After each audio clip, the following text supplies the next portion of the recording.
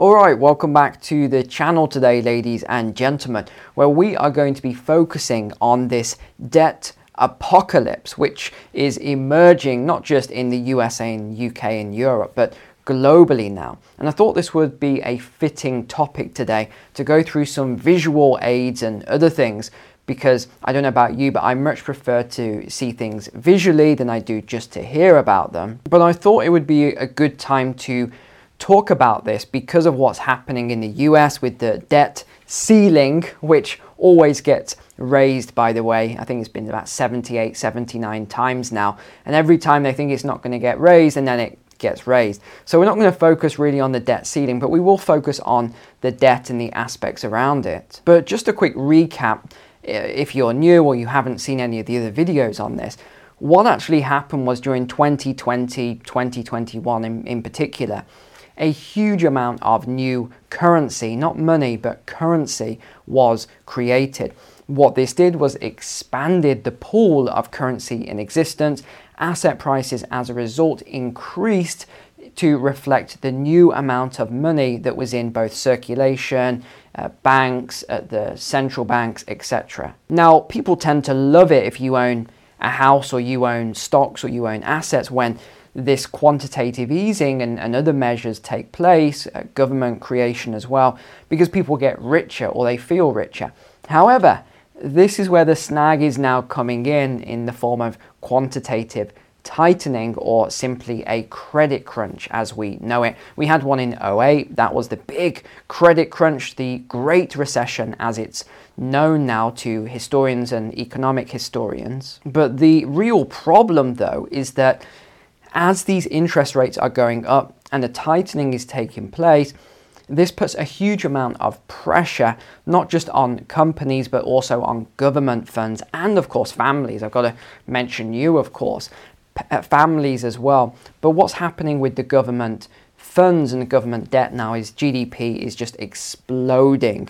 And as a result, it's costing more to service that debt, which is ironic for places like the USA, because a lot of the debt is owed to the Federal Reserve, a private institution that is owned by shareholders. So the government, or we should say the people of the US, for example, owe the money to a private institution, which is the Federal Reserve. And we still today don't even know who the shareholders of the Federal Reserve are. We have a good idea. I mean, it's pretty obvious in some regards, but you know what happens to channels that actually talk about this or people that talk about this. So I'm not even going to go there. I think many of you know who owns these shares at the Federal Reserve already. But that is the irony of it anyway, getting back to the point, is that all this debt is owed to a private institution which created the debt out of thin air in the first place. It's insane that this exists and the people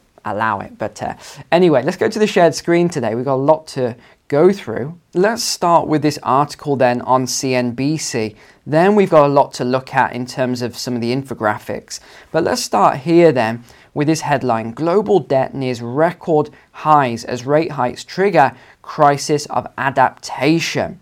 Right, so what are they talking about here then? They're saying the combination of such high debt levels and rising interest rates has driven up the cost of servicing that debt. And this isn't just for governments, this is also for families. You're seeing now, I mean, I always try my best to warn people and explain that, you know, it's fine to take on a little bit of debt during the good times, but if things do turn around and go negative, you can very quickly find yourself in trouble, which is why it's never good to take on too much debt if you don't think you can service it. So what we're now seeing is these concerns about leverage in the financial system at close to $305 trillion. This is the global debt level. It's $45 trillion higher than it was in 2019 and is expected to continue increasing rapidly. Now, what does this lead to? It leads to, well, when you expand the currency supply, it leads to more inflation, and yet they're still perplexed by where this inflation is coming from. The global debt pile grew by 8.3 trillion in the first quarter to a near record high of 305 trillion. I mean, that is absolutely enormous to raise it to that sort of levels. The US Federal Reserve earlier in the month lifted its Fed funds rate to a target range of 5 to 5.25%, the highest since August of 2007. Now, again, the reason this makes me smile, I guess, when I hear that is that the debt is owed from the government, thereby public debt, so it's owed by citizens, to the Federal Reserve. And the Federal Reserve gets to dictate what the interest rate is. So the debt level that they're holding on behalf of the citizens, they set the interest rate on it. Just a point to note there. With financial conditions at their most restrictive levels since the financial crisis, the 08-09, a credit crunch would prompt higher default rates and result in more zombie firms, already approaching an estimated 14% of US listed, okay, keyword here is US listed firms. I mean, that is staggering. So 14% of the market of these US listed firms are already zombie firms, is what they are saying. This is only going to end very badly. What else have they said? Aging populations, rising healthcare costs, and substantial climate finance gaps. Yeah, well, if we have time, we'll come on to exactly the report that's just come out, which flies in the face of this, if we have time later on, are exerting pressure on government balance sheets. National defense spending is expected to increase over the medium term due to heightened geopolitical tensions.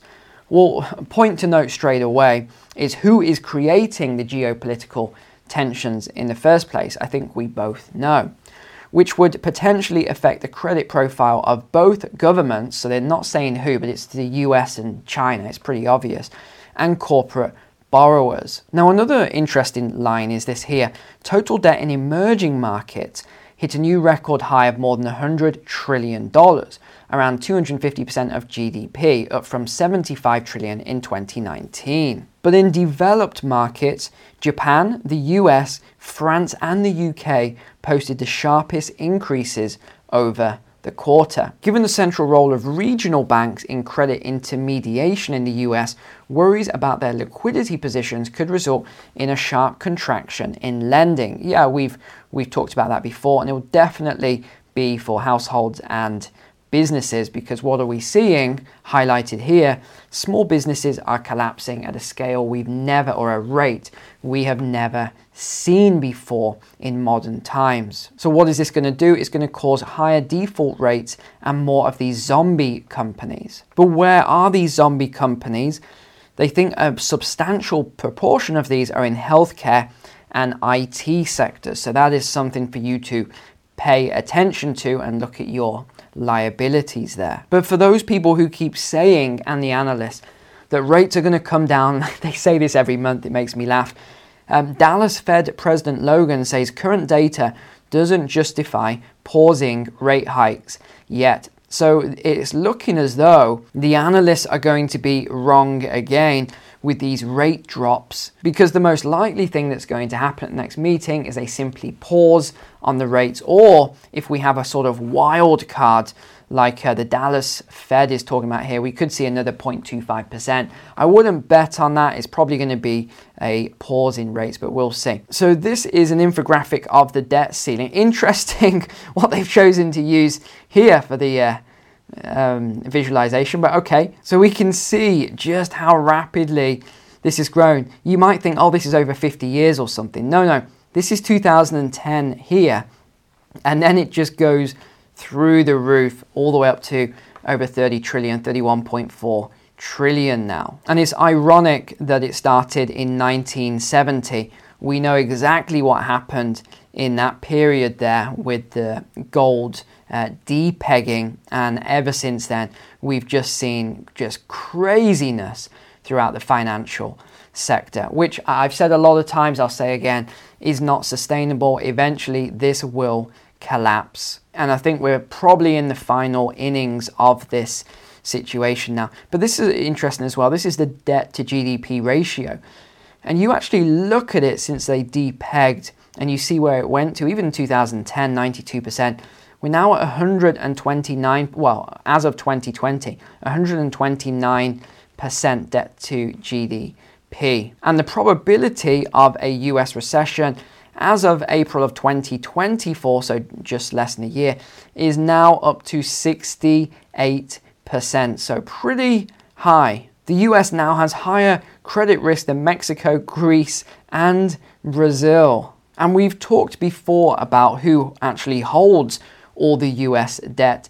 There's your biggest holder, Japan at 1.1 trillion, China at 867 billion. So they are some of your biggest, and the UK 655 billion, Belgium 354 billion. And if you want to look into this any further, you can go on to visualcapitalist.com. It's very useful for actual visual people to actually understand debt levels and finance a lot better. But one thing I find quite interesting is that the United States is only one of a handful of countries that actually has a debt limit, alongside Denmark and Kenya. But you also have Pakistan, EU, Poland, Namibia, and Malaysia, but they do it as part of a percentage of their GDP. But in particular then, let's just look at the debt clock, one of my favorite things to view.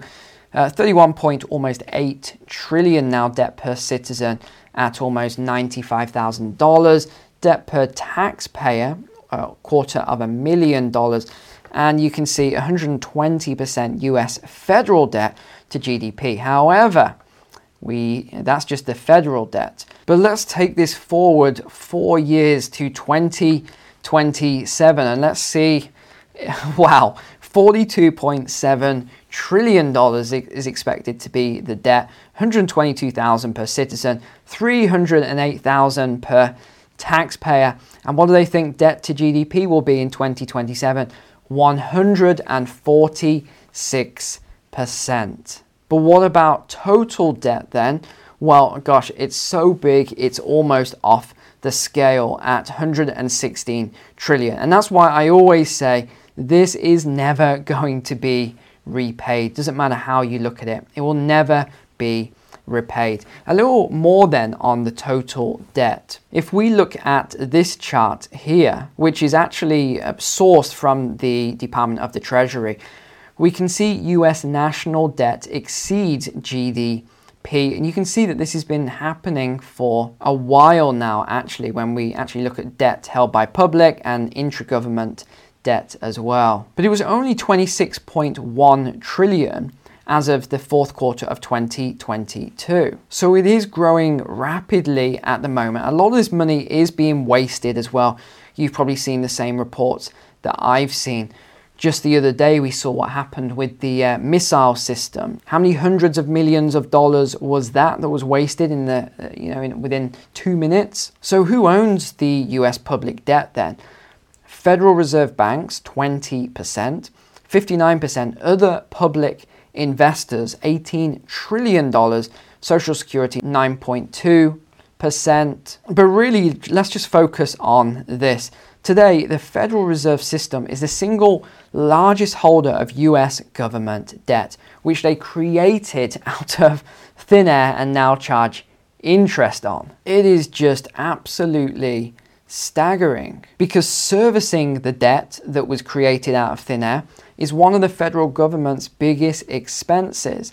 It is absolutely staggering how much they spend on servicing this debt. Now, if we look at the sources of tax revenue, again, this is predominantly USA here, but we look at where this comes from, it is individual taxes. 42% comes from individual taxes, 23.8% social insurance taxes, 16.6% consumption taxes, 11.4% property taxes.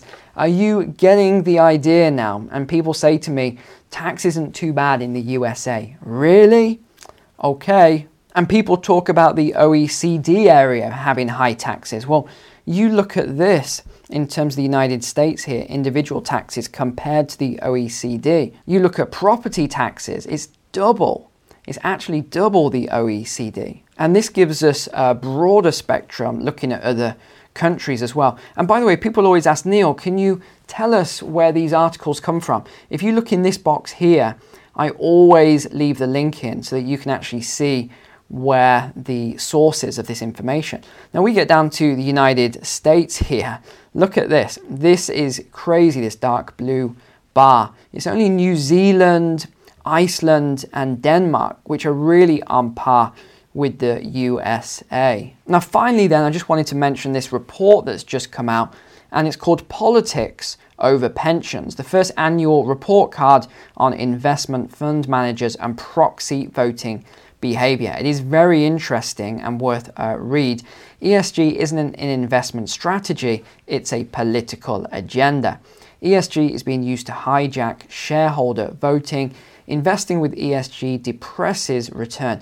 These are all the things I've been saying for 2 years now without having done a very detailed report. So this came out from the Committee to Unleash Prosperity. One of these guys is Steve Forbes that you can see here. So what have they actually talked about then? Well, they've given an example. Shareholders propose that Costco adopt short, medium and long-term science-based greenhouse gas emission reduction targets inclusive of emissions from its full value chain in order to achieve net zero emissions. Now, Forbes and Moore ask, what does this have to do with selling groceries? Which is a key question, because remember, companies are in business to make a profit. Now, I do agree that they have some moral obligations as well to the public and to making sure they're not damaging the environment. But this report is quite useful to know who is on board with actual sustainability aspects versus people who are just ticking the boxes in terms of going along with all of the ESG. So E is the environment, S is the social, and G is the governance aspect. So they analysed 40 of the largest money managers, and out of those 40, only 4 earned an A, which is basically saying they were voting against ESG offerings and instead voting based on what would bring the best return. So that's only 10%. Now, you don't need to be a genius to do the math on that. That means 90% then of these funds, many of which are looking after your pension or your investments, are voting based on ESG offerings as opposed to returns. So it is worth you actually looking into this, seeing which ones, in fact, I'll give you the information on which ones here, because if your returns are going down or you're losing money, there might be a reason for that in this report.